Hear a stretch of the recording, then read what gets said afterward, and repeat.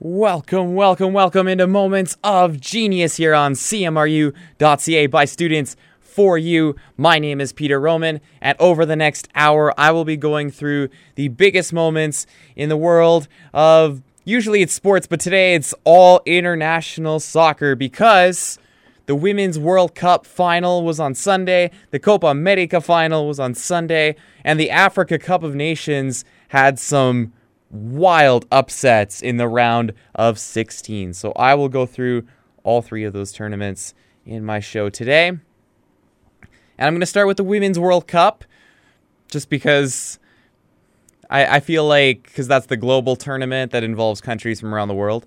So the Women's World Cup final took place between the United States and the Netherlands. I wasn't able to talk about the semifinal between the Dutch and the Swedes on my last show. And basically, it was pretty even, in my opinion. Very evenly contested. Jackie Groenen scored in extra time to get the Dutch the winning goal and send them into the final against the US. The final itself, the United States won this game 2-0 to win their fourth Women's World Cup and back-to-back titles for the first time in their history.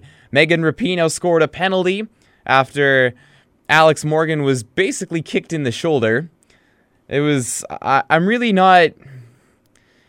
not quite sure what was going on there in the defending from Van der Graat of the Netherlands, but Morgan got kicked in the shoulder, video assistant referee was used, and I think the correct call was made. Rapinoe stepped up and scored her tournament, or at least tied for tournament lead, her sixth goal of the competition.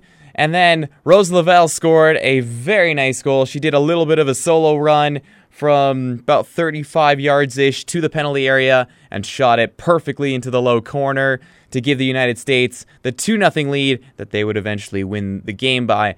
The second goal, I felt like, again, Dutch defending could have been better on it, but I'm going to give a lot of credit to Lavelle, who saw the space and was able to exploit it, and ultimately, that's what a good attacking midfielder does, is you can see the gaps in the defense in the midfield, and you can go forward and score just like she did. So, congratulations to the United States for winning. I thought they 100% deserved to win this game. They were clearly, I think, the superior team on the front foot.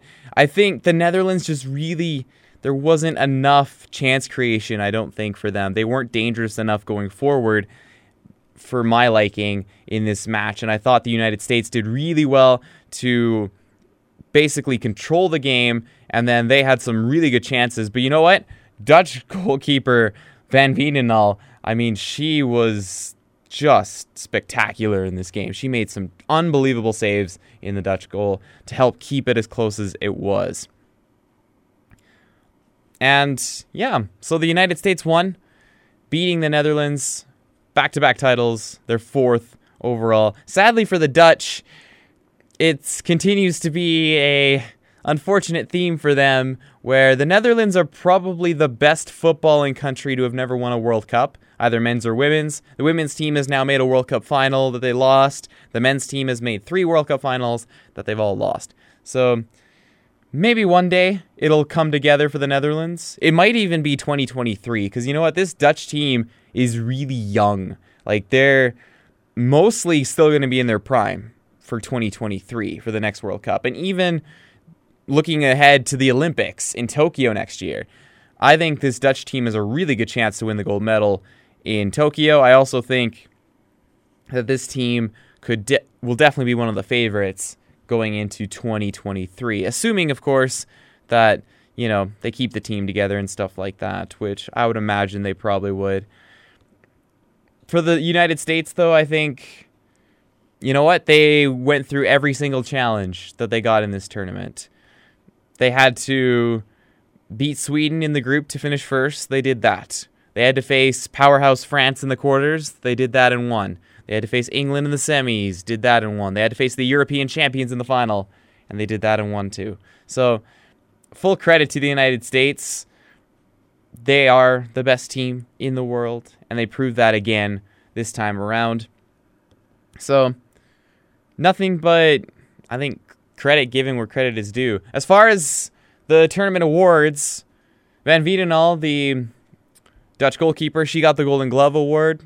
No problem with that. I thought certainly if she wasn't the best goalkeeper, she was definitely in the top 3, and I have no problem with her winning the Golden Glove for best goalie in the tournament. Megan Rapinoe won the Golden Ball and the Golden Boot award, which is the Golden Boot's for highest scorer, Golden Ball is for best player. Again, I really don't have any problem with that. I thought Rapinoe was very deserving. Her performances in the knockout stages were exceptional for the United States. Despite missing the semifinal against England, she was great in every other game for the U.S. team. And yeah, she really just stepped up.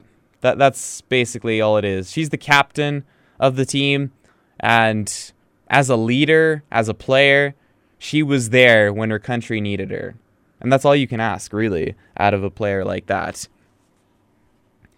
My overall thoughts on the Women's World Cup, now that the tournament is over, I really like this tournament. And I thought that this World Cup was great. And overall, I can only think of it as being a positive for women's football going forward.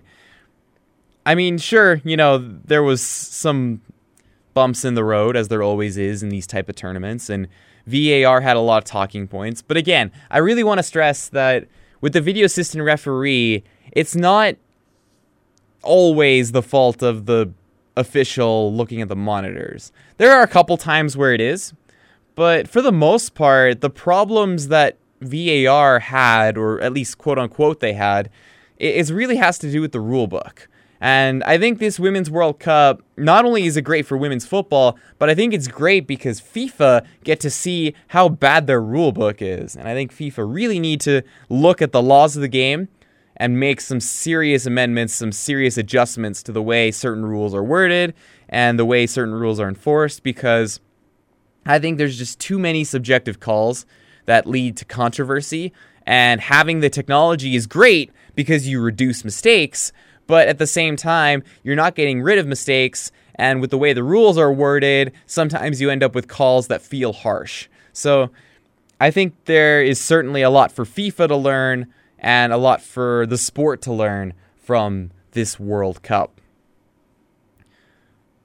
As far as the outcomes from this World Cup, I certainly hope it leads to the continued growth of women's football, which in its own right has been really nice to see, and I think can only improve from this World Cup. And especially with the Olympics next year, another marquee showpiece event for women's football where it's a best-on-best tournament and the best teams in the world can go at it toe-to-toe. FIFA actually, in their closing press conference for the World Cup, they had Gianni Infantino was talking about 5 different proposals that FIFA have for women's football going forward. And 4 out of the 5 I really like. So the first 4, one is to bring in the Women's Club World Cup, to basically start that essentially, which I think would be great. And FIFA talked about bringing that in as soon as possible. I know the Men's Club World Cup doesn't really mean a whole lot of anything, but on the women's side, I mean, it's another chance for them to, show themselves, and especially at club level, I feel like internationally, women's football is in a pretty good place right now. I mean, obviously still long way to go, no doubt about that. I'm not trying to say it's, stay where you are, but long way to go, but I think it's in a pretty good place. But at club level, I think that's where really they still need a lot of that growth, because when you compare, and I know there was a lot of talk about wage difference between what the men make and what the women make, and it's actually interesting because I was reading a Forbes article about this, and the men actually make a less percentage of the money that they generate from their World Cup than the women do. The women actually make a higher percentage of the revenue that they make for the World Cup. The problem is just that when you look at the actual numbers, obviously, it's not as hurtful on the men's side, because the truth is the men don't really make most of their money internationally. They make their money at club level. Like Kylian Mbappe, who won the World Cup with France last year, he donated his entire World Cup salary to charity because he didn't need it. He was like, I get paid at club level like handsomely. I don't need this money, so I'm just going to donate it. Like, I want to play for my country because I love playing for my country.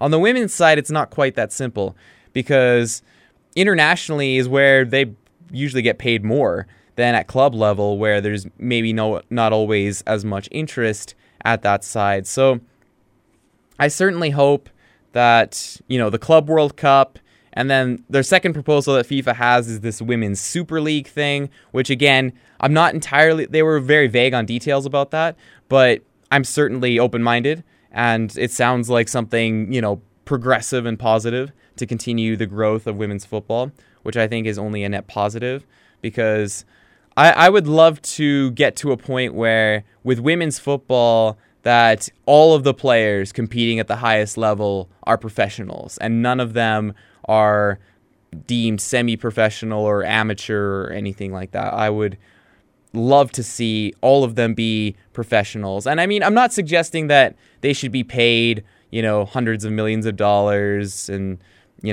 just like, the men's football game is, just because obviously the women's game doesn't generate as much revenue. But I would love to see women's football be at a place where these women who are at the top of their game and playing the sport that they love, I would love to see them be able to play and not worry about their own finances and not worry about, the pay difference and stuff like that. So I certainly hope that will be something going forward. Third proposal from FIFA, doubling the prize money for the World Cup winner, which I think is great. Nothing wrong with that for sure. And the fourth one is doubling the investment of women's football from about $500 million to $1 billion over the next 4 years, which would be, again, great to see, just because, again, I like seeing the expansion and the growth of the game, because it's just, I really do believe football is the world's game and the world's sport, and it's nice to see all the inclusion and stuff like that.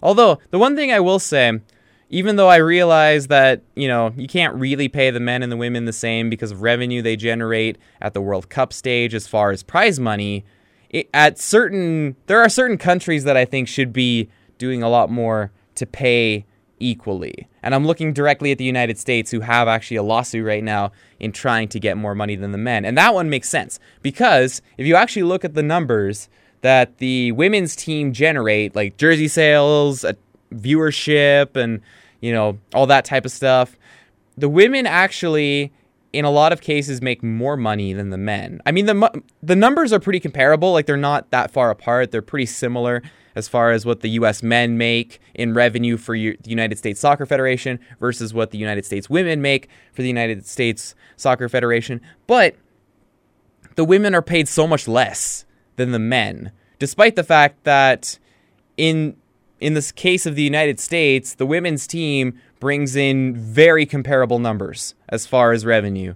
So I wish them all the best in that lawsuit. I hope they win that, because I think it's ridiculous that the United States Soccer Federation is paying the men more for less success and for, basically similar or sometimes lower numbers as far as revenue generated. So anyway, that's kind of my little rant about that. But it is good to see that FIFA will be doubling the prize money for the World Cup winner and stuff like that in 2023 and stuff like that, just going forward, because it is nice to see that number increase just in general. Because, going back to that Forbes article I was talking about, even though the women do get paid slightly better percentages than the men as far as from the revenue they generate, it's still really small. Like, the women make about 12% of the World Cup revenue. Like, that goes to the players anyway. The men make about 9% of the revenue from the World Cup goes to the players, which I think is really low. And it basically just shows how greedy FIFA are. So I would like to see those numbers just go way up, because the players are the entertainment. Without the players, you don't have the game. And without the game, then you don't make money. So FIFA should stop being so greedy and just massively increase the percentages, both men's and women's, because more money should be going to the players. Plain and simple. Anyway, the last thing I wanted to talk about. The last proposal that FIFA had for the future of women's football is expanding the World Cup from 24 to 32 teams by 2023. I don't love this one. This is the one proposal that's like, okay, maybe not the best idea. Not because it's not something that shouldn't be strived for. I think it really should. But the World Cup is a showpiece event where you get the best teams in the world and the best players in the world. And in this World Cup, when the United States beat Thailand 13-0, I mean, I don't want to see 13-0 at a World Cup. Because when a team wins 13-0, that shows that one team just isn't even close to the other team as far as their skill and their talent, and, you know, they really just shouldn't be on the same field together because it's such a disparity. And at a World Cup, which is supposed to be a showpiece event, I don't want to see 13-0. And I fear that if the Women's World Cup expands to 32 teams by 2023, I mean, what are the new teams going to look like? And are they going to be even close to holding back the United States? Like, don't get me wrong, there are blowouts that happen at the World Cup level. They happen all the time. But usually they're really unexpected ones. And they're kind of, you know, once in a blue moon type of blowouts. Because I'll take Germany versus Brazil, for example. That was, of course, super famous blowout that happened in the 2014 World Cup, and that game was 7-1. But if you actually look at the games that Germany and Brazil have played prior to that and after that, they weren't close to 7-1. It's just, it happened to be that way one day. The United States have beaten Thailand in friendlies and in other competitions by similar results before the World Cup happened. So then the 13-0 wasn't really that unexpected. It's just, I don't like seeing those type of scorelines. Not at a World Cup anyway. So I commend the fact that FIFA is trying to be progressive about this and being more inclusive and getting more countries into the Women's World Cup, which is great. I just think maybe let's wait for the quality of depth in women's football, especially in continents like South America, like Africa, like Asia. Like, we'll wait for the quality of depth in those countries to maybe go up a bit. And then, you know, maybe by 2027, which would be 2 World Cups from now, maybe that would be a good time, I think, to introduce the expansion to 32. I just think 2023 might be a little too soon. But it's good that they have that goal in mind. But let's maybe wait for the quality and the depth to increase before we go into 32, because 13-0 games aren't fun for anybody. So anyway, that's just my opinion. That's just what I think about it. Overall, my last couple thoughts about the Women's World Cup. The best story, I thought Italy were my surprise team, just because they made all the way to the quarterfinals. I did not think they would go that far. Italy won their group as well. Like, I think there was a lot to like if you were watching the Italian team in this tournament. The best individual game, I still think France, United States, and that's just because the atmosphere of that game could rival any game on any level, men's or women's. Plain and simple. Like, that was spectacular. And so I think France, United States, for me, still the best game of the Women's World Cup. Overall, congratulations to the United States. And I had a whole lot of fun talking about the Women's World Cup. It was too bad that Canada got eliminated so early, but you know what? They'll be back for Tokyo for the Olympics next year, which on the women's side is a best-on-best tournament, so there'll be a chance for Canada to maybe do one better than the bronze medals, I should say, that they've gotten the last 2 Olympics. Coming up in my second segment, Copa America final. Sadly, did not involve one of my countries, but I'll still talk about it. Brazil took on Peru in that game at the Maracanã in Rio de Janeiro. My first song of the day for my first music break is Journey with Don't Stop Believing. Listen to CMRU.ca. By students for you.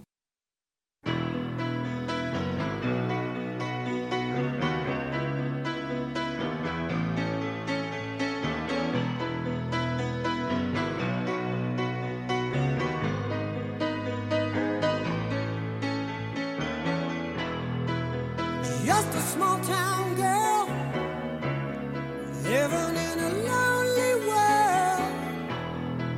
She took the midnight train going anywhere. Just a city boy, born and raised in South Detroit. He took the midnight train going anywhere.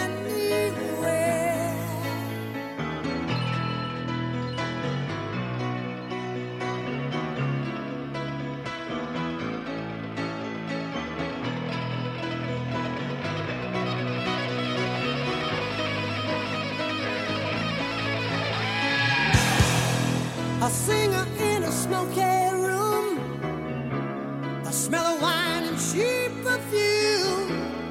For a smile they can share the night. It goes on and on and on and on. Strangers waiting up and down the boulevard. Their shadows searching in the night. Streetlights, people living just to find emotion, hiding somewhere in the night.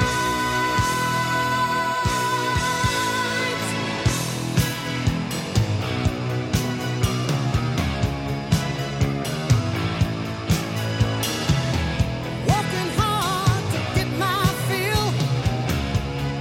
Everybody wants a thrill, paying anything to roll the dice just one more time. Some will win, some will lose. Some are born to sing the blues. Oh, the movie never ends. It goes on and on and on and on. Strangers waiting up and down the boulevard. Their shadows searching in the night. Streetlights, people living just to find emotion, hiding somewhere in the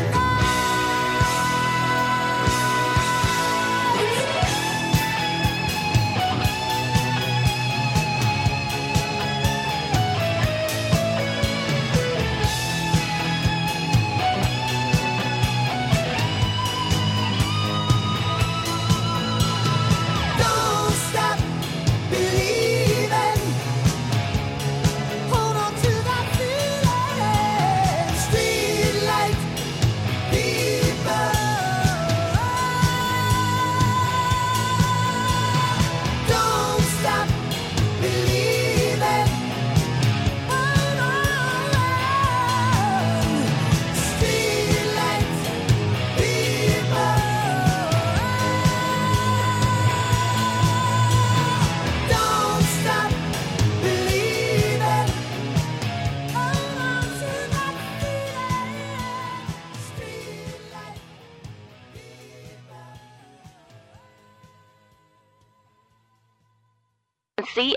CMRU.ca. By students for you. Welcome back to Moments of Genius here on CMRU.ca by students for you. That first segment took a while, but you know what? The Women's World Cup is such a big event that I felt it was only right to give it its due time. And speaking of another big event that I think deserves its own time, the Copa America came to a conclusion as well on the weekend. It was kind of a cool day that they had the Gold Cup final, the Copa America final, and the Women's World Cup final on the same day. Just makes it really exciting. I know there were some of the American women players were upset that those finals were on the same day. I don't know. I didn't mind it just because the time zone was different. Like, obviously, if there was a time conflict, I would be pretty upset too. But I feel like the time conflict was not there. The tournaments were different time zones. I don't know. I liked having all three on the same day just because it makes one giant day of watching international soccer, essentially.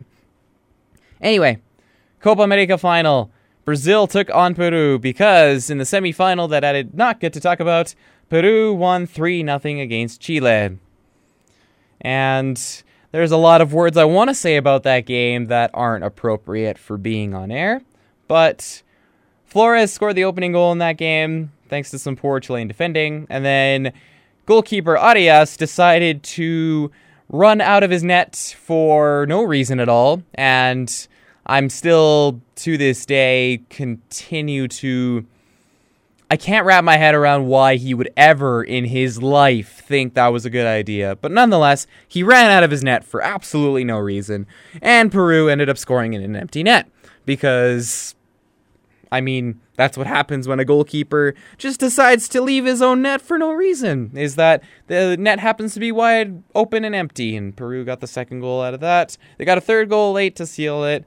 And yeah, that's okay. That's pretty much all I have to say about that, just because if I talk any more about that game, I'll get really upset. So, Peru took on Brazil in the Copa America final. Brazil won this game 3-1 to win their first Copa America title since 2007, as they finally get one on home soil, which certainly has to feel good for Brazilian fans who've waited a while for that one specifically. Gabriel Jesus started the proceedings by setting up the opening goal. He crossed it in for Everton, who shot it into the net. And this was after a little bit of a nervy start from Brazil. I thought the first 10 minutes, Brazil looked really nervous in this game, and Peru looked like the better team. But Gabriel Jesus stepped up and got the goal, and Brazil calmed down, and then they played a lot better after that. Unfortunately, though, it was a little unlucky, I'll admit. Thiago Silva was called for a handball in the box. I'll call it unlucky, but was the right call. It wasn't incorrect. So Paulo Guerrero stepped up for Peru and scored the penalty to tie the game. And this was, I think, one of the big turning points in the match. But it was 1-1 in the 44th minute after Guerrero scored the penalty kick. And at that point, if you're Peru, you just want to get into halftime, tied at 1. But a couple slips on the field, and Gabriel Jesus scored to put Brazil ahead 2-1, and that would end up being the game-winning goal. But Peru actually did have a chance late in this game, just because Gabriel Jesus, who scored and assisted in the first half, he ended up getting his second yellow card in the second half. As to whether, I know a lot of people were upset online, and they were like, oh, that was a terrible call, and, how do you give him a yellow for that? And I'm not quite in that same boat. I'm kind of the opinion that it's a tough call, just because it's either a soft yellow card, which was what the referee gave and happened to be a second yellow and sent him off. It's either a soft yellow or a harsh, regular foul. It's kind of one of those, really gray area ones where it's it's not a, nothing foul, but is it, worthy of being a yellow? It's a little on the soft side as far as the yellow card's concerned. But you know what? When you're leaping in the air like that, like Jesus was, you're taking a risk, right? You're on a yellow card, so took the risk. The referee sent him off, and that opened the door. 20 minutes to go. Peru were up a player, down a goal, and in about 20 minutes, despite being up a player, 11v10, they had one scoring chance. One scoring chance in 20 minutes when you're playing with an extra player. If Peru was going to win this game, it was right there for them. This game was right there for Peru to win, and they kind of wasted it because they didn't attack. They sat the 20 minutes that Peru was up a player, they sat back like they were scared Brazil was going to get a third goal. And they did get a third goal because Peru didn't attack. And then in the 89th minute, Zambrano gave away a really dumb penalty because he body checked Everton in the box and, no attempt at the ball at all. And Richarlison stepped up and sealed the deal in the 90th minute. But, I mean, you got to attack. I fail to understand when you're up a player, down a goal, with 20 minutes left, how you're not just sending everyone forward. Because, and maybe I'm wrong about this, although I really don't think I am, but you can't be afraid of giving up a third goal when you need to score a second goal in order to stay alive. Like, if you're losing, you can't be afraid of conceding a goal. Because if you are afraid of conceding, you'll never score that goal you need. Because you'll never attack enough. So, I think Peru had a good opportunity. Didn't take it. But, credit to Brazil. You know what? They were the better team in this game. Overall, they were the best team in the tournament. Plain and simple. Brazil, worthy Copa America champions. Although, I mean, certainly not the best Brazilian team ever. But they were the best team in this tournament. So, worthy champions, without a doubt. The tournament awards were interesting. Alisson won the Golden Glove that I think, everybody could have predicted. That wasn't hard to see coming. But Dani Alves won the Best Player of the Tournament award. I'm not too sure about that. Like, I don't know. I go back and forth on that one. Not saying Dani Alves played badly, not by any means. He played really well in this tournament, but I just feel like there were a lot of other players that maybe deserved a shout before Dani Alves. But that's just my opinion.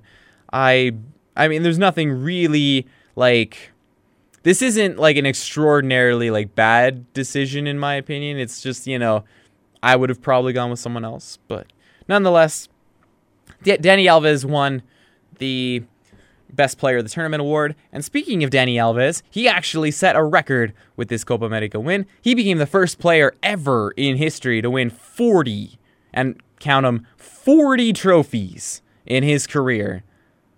I mean, what can I say other than, like, wow, unbelievable. 40 trophies in his career between club and country.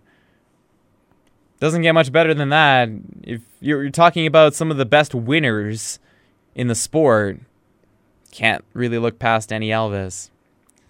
So, anyway, my overall thoughts on the Copa America. This tournament sadly wasn't as good as 2015. And I'm not just saying that because Chile won that one. I'm not just saying that for that reason.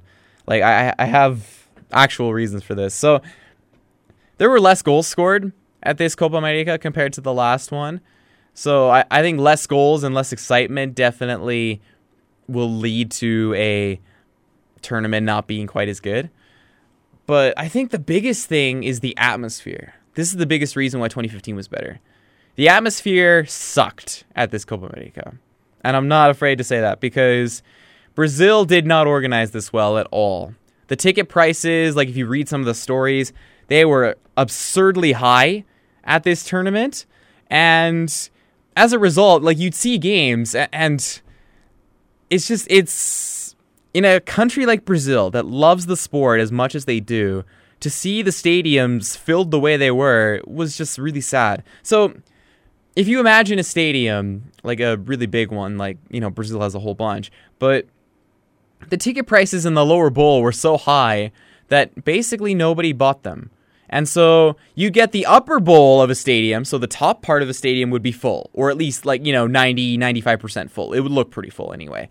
And then the bottom part of the stadium, like the lower bowl, you get 100 people in there. There's a problem. There is a problem when you have the upper part of the stadium full and the lower part of the stadium has 100 people because the ticket prices are too high. They're just they're missing out on their own money they could make. So I was really upset with how the Copa America was handled because the atmosphere just wasn't there for most of the games. And even the Copa America final, I did a little bit of research into this. There was thousands of tickets that were given away for free because they wanted to fill out the stadium. That's how sad it was. In a country like Brazil, they couldn't fill their own stadium for a Copa America final because ticket prices were absurdly high because the South American Football Confederation were basically just way too, I guess, greedy. Greedy is a good word. The Brazilian Football Association, very greedy as well. So, anyway, that certainly didn't help. I like the tournament still just because it's a Copa America tournament. I mean, it's still really good football, but South America's going through a bit of a transition period right now in their teams. So the quality just maybe wasn't quite as good as it was in previous tournaments. But nonetheless, I still think it was enjoyable. And hopefully, and I know they have another Copa America in 2020, but I have issues with that one. And it's mostly just because I feel like it's just a cash grab tournament. And I get that Argentina and Colombia are hosting, so they'll probably bring their best teams. But I have a feeling that a lot of these South American sides that aren't hosting, that aren't Colombia or aren't Argentina, they'll bring youth teams, and they won't bring their best players to this next one next year. But hopefully, by the time the next proper Copa America, the one in Ecuador in 2024, hopefully that one will be much better for atmosphere, for crowd, for excitement, and for goal scoring, especially. Anyway, that's all I got on the Copa America tournament. Again, another one that I love watching and being able to recap. Coming up in my next segment, Africa Cup of Nations, round of 16. I will recap all of those games because we had some big favorites go down in this round. So I'll let you know all about that coming up. For right now, just the one song in my music break, Imagine Dragons and Whatever It Takes. CMRU Radio showcasing Mount Royal's own broadcasting talent. Over 40 unique and weekly shows. Find us at cmru.ca. By students, for you.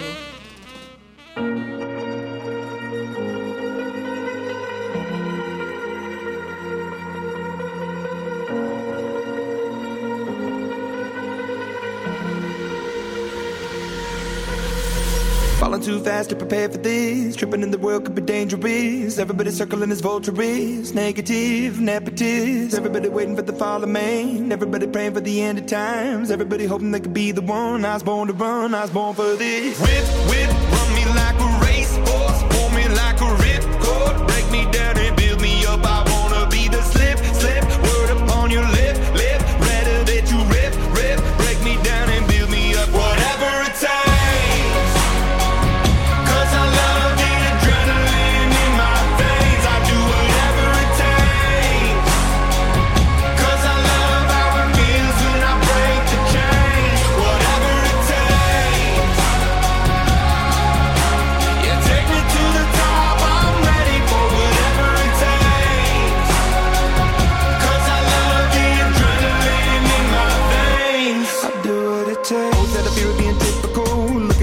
Feeling miserable, always hanging on to the visual. I wanna be invisible. Looking at my years like I'm martyrdom. Everybody needs to be a part of them. Never be enough from the prodigal son. I was born to run, I was born for this. Whip, whip, run me like a racehorse. Pull me like a ripcord. Break me down and build me up. I wanna be the slip, slip. Word upon your lip, lip. Rather that you rip, rip. Break me down and build me up. Whatever it takes.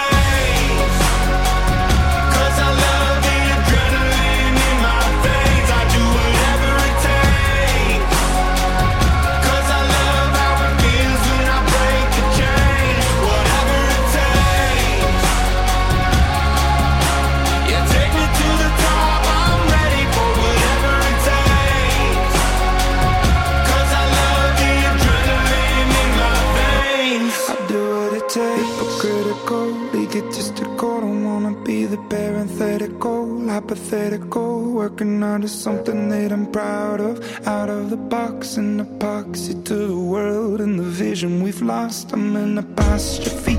I'm just a symbol to remind you that there's more to see. I'm just a product of the system of catastrophe, and yet a masterpiece, and yet I'm half diseased. And when I am deceased,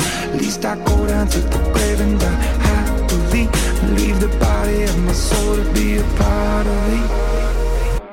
I'll do what it takes. Whatever it takes.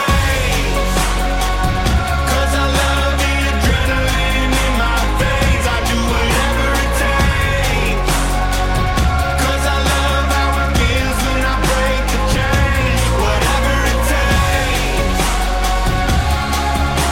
You take me to the top. I'm ready for whatever it takes. 'Cause I love the adrenaline in my veins. I'll do what it takes. Make sure you tune into CMRU.ca to listen to what the Mount Royal students are playing. We have everything from jazz to K-pop, so check it out on CMRU.ca. By students, for you. Welcome back to Moments of Genius. I have 2 segments left in my show. The first one being the Africa Cup of Nations recap, and the second one is my own personal segment where I'm going to be giving thanks to the Chilean Golden Generation, and I'll get to that. But I have the Africa Cup of Nations to talk about first. So this tournament is now into the quarterfinal stage. The quarterfinal games are today, tomorrow, and Friday, and then the semifinals on the weekend, with the final set to take place on Friday. So, the round of 16. The first game was Benin and Morocco, and one of the favorites went down. Morocco was one of the teams that qualified for the 2018 World Cup in Russia. They lost this game in penalty kicks. Benin won 4-1 on penalties. It was 1-1 in the game. And basically, in this game, Ziyech, one of the Moroccan players, he got a penalty in the last minute of the game with a chance to win it and send his country through. He hit the goalpost. And then his team would go on to lose the shootout. So, it kind of sucks, but, I mean, Morocco just have to be kicking themselves. They must have felt like they should have done more to progress in this game. But you know what? Credit where credit is due to Benin for winning in the shootout. They took some great penalties, and you know what? Sometimes you get a little bit of luck, and they got a little bit of luck with Ziyech hitting the goalpost. So, they're through to the last 8. Their opponent would be the winner of the Senegal-Uganda match. Senegal won this game 1-0. Sadio Mane scored the only goal of the game. He also had a penalty shot that didn't go in. He missed the penalty later in the game, but thankfully, thanks to the goal he scored earlier, it didn't really matter. So Senegal, one of the favorites, they go through, and Morocco out. So Senegal certainly the favorite to pull off the win and get to the semis against Benin. As far as the next game, Nigeria-Cameroon, I think this was the match of the round of 16 stage because it was 3-2 and just a back and forth game. Nigeria took the lead. Cameroon were able to score twice, and then Igalo scored his second of the game for Nigeria before Alex Iwobi of Arsenal got the winner, and the defending champions Cameroon exit at the round of 16 stage. Very good game. 2 very good teams. Just entertaining football. That's pretty much the summary of Nigeria versus Cameroon. The next game, the next massive upset. One of the favorites and the hosts, Egypt, go down to South Africa. And yeah, South Africa just absolutely stunning Egypt in this game. Thembinkosi Lorch. And I really hope I didn't butcher that name. I apologize if I did. Lorch scored the 85th minute game-winning goal for South Africa. And Egypt clearly were very upset about this because they cleaned house. So, and this story came out a couple days ago, but they fired all their coaches. Their entire coaching staff was fired after that loss.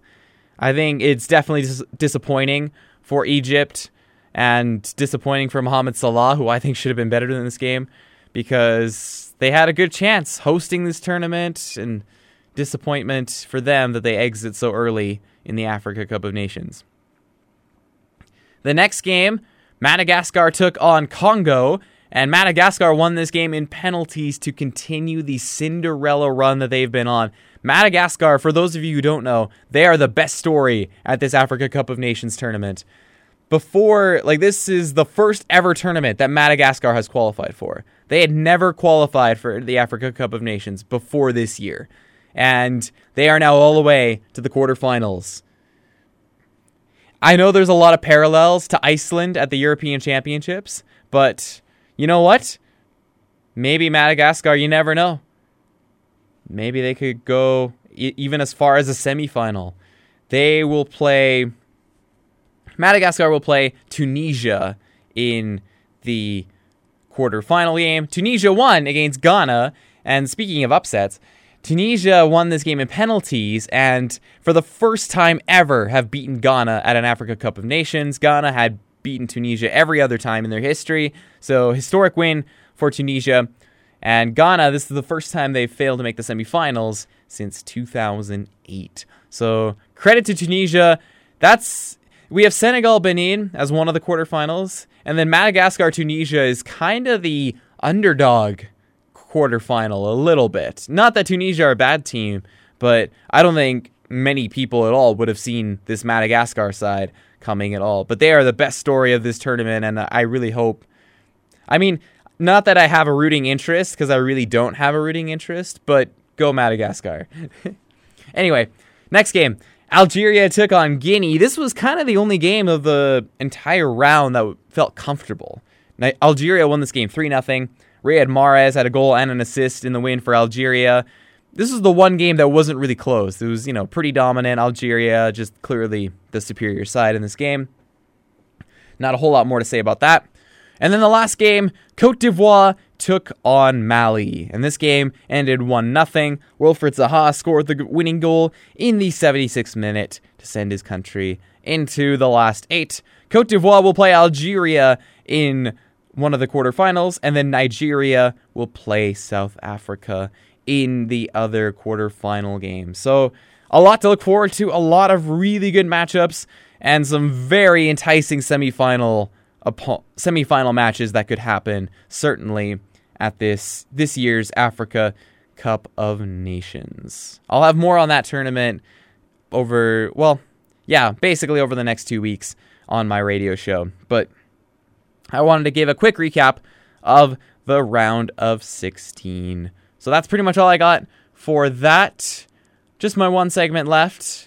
And before I get to that, my music break, just the one song, House of Pain and Jump Around. Listen to CMRU.ca. By students for you.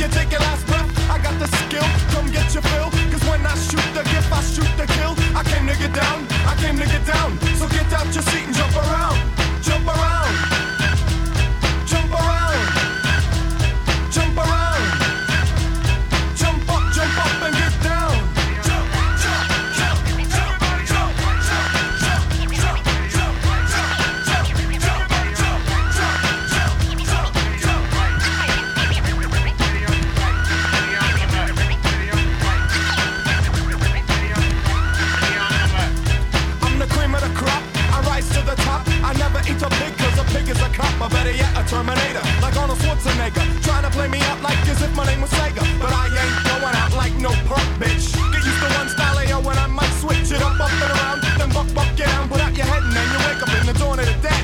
I'm coming to get ya, I'm coming to get ya, spitting out lyrics, homie, I want ya. I came to get down, I came to get down, so get out your seat and jump around, jump around, jump around, jump around, jump up and get down. Jump, jump, jump, everybody jump, jump, jump, jump, jump, jump, everybody jump, jump, jump, jump, jump, jump, everybody jump, jump, jump, jump, everybody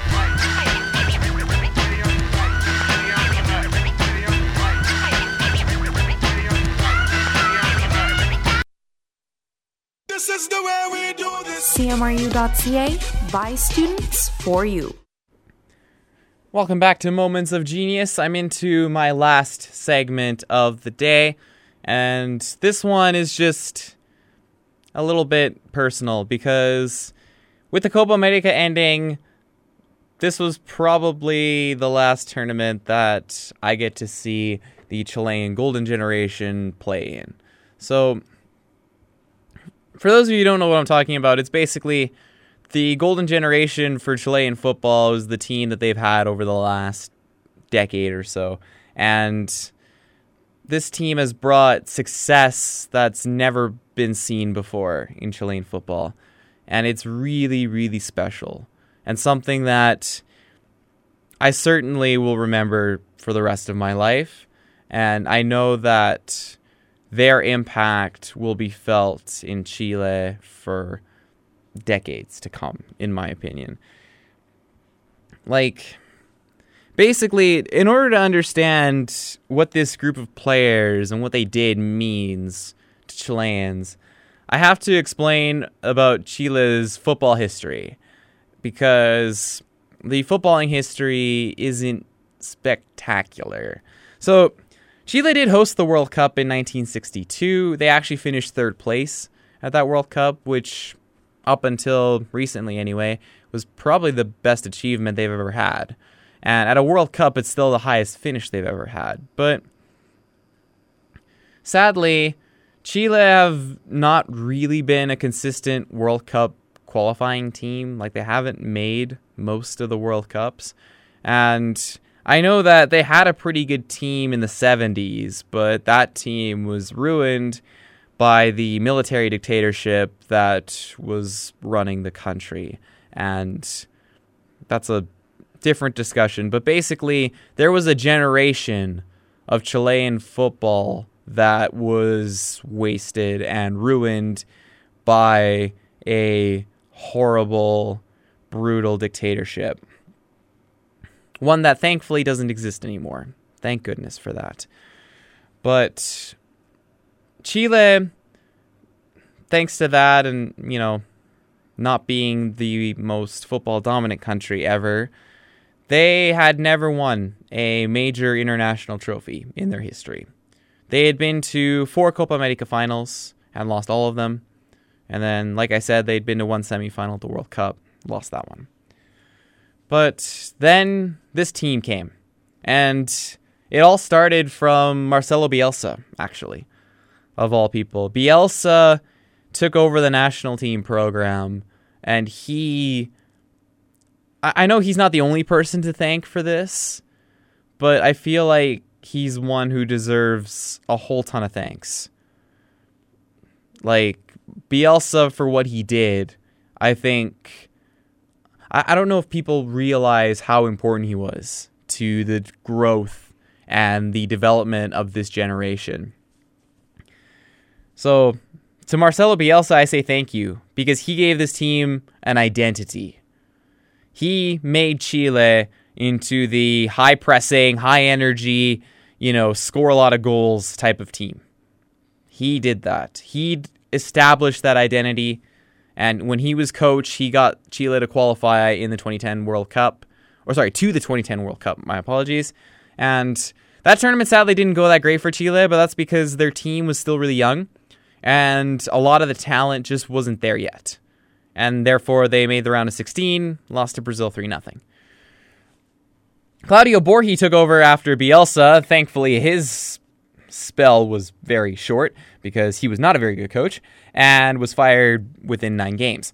And that led the way for Jorge Sampaoli to get the Chilean job. Sampaoli is similar to Bielsa in as far as his mentality and the way he coaches, but he's a lot more reserved and isn't quite as crazy. See, Bielsa is one of the great geniuses in football. He's also one of the great, mad geniuses in football, if you understand what I mean. Like, he's so smart, but he's so crazy, and, that mix doesn't always work a lot of the time. But Sampaoli takes a lot of what Bielsa does and just, isn't quite as crazy about it. And so the team, I think, hit its peak under Jorge Sampaoli. It made the 2014 World Cup. It beat Spain 2-0 in the group stages. And in the round of 16 against Brazil, the team that they had lost to 3-0 just 4 years ago, they were 1-1 in extra time. And Mauricio Pinilla hit a crossbar that prevented Chile from winning. And they lost in a shootout, which was disappointing. But you know what? 2015 came, and Chile were hosting the Copa America. This was their best chance to win a major international trophy. And they did in style. This team played some outstanding football, and they won. They won a Copa America title. And then they won again the following year, although that was with a different coach. Sampaoli left shortly after that, which Chilean Federation pisses me off sometimes. But they won in 2015. And to really understand what that means, there's a YouTube channel, used to be called Kick TV. It's now called Copa 90 US. The channel doesn't really upload anymore. It's kind of a dead channel. But one of the old videos it has was they had their presenter, their host at the time, Jimmy Conrad. He was in Chile covering the 2015 Copa America. And if you have the time, it's like a 5-minute video. Just watch that video, because I think it really exemplifies what football means in Chile and what that win and what that tournament meant to Chile. So, anyway, I wanted to say thank you to this generation, because this was probably their last Copa America that they were at, and for everything they've done as far as inspiring young players, as far as bringing a championship and, finally winning for a country that hadn't won before. I want to say thank you to Bielsa, to Jorge Sampaoli, to their coaching staffs, and to the players. To Alexis Sanchez, Eduardo Vargas, Jorge Valdivia, Marcelo Diaz, Arturo Vidal, Harles Aranguis, Juan Bozijur, Gary Medel, Francisco Silva, Mauricio Isla, Claudio Bravo, Eugenio Mena, Jose Pedro Fuensalida. To, I mean, wow, there's so many names on this, but Pablo Hernandez, Nicolas Castillo, Edson Puch, and there are others that I'm missing out, but to those guys, thank you for inspiring, and thank you for bringing a golden age of Chilean football, and for bringing an identity that they can live and continue to work towards. And I know they didn't make the World Cup in 2018, and it's a sad ending for them, but they will always be remembered as champions. My last song today, Montel Jordan. I want to thank you all for listening today. I'll be back next week, Africa Cup of Nations quarterfinal recap, and a semifinal recap as well. This is how we do it. This is how we do it. La la la la la.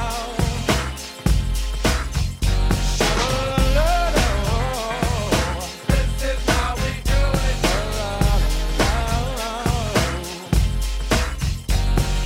This is how we do it. It's Friday night and I feel alright. The party's here on the west side, so I reach for my 40 and I turn it up. Designated driver, take the keys to my truck. Hit the shop cause I'm faded. Honey's in the streets, say money always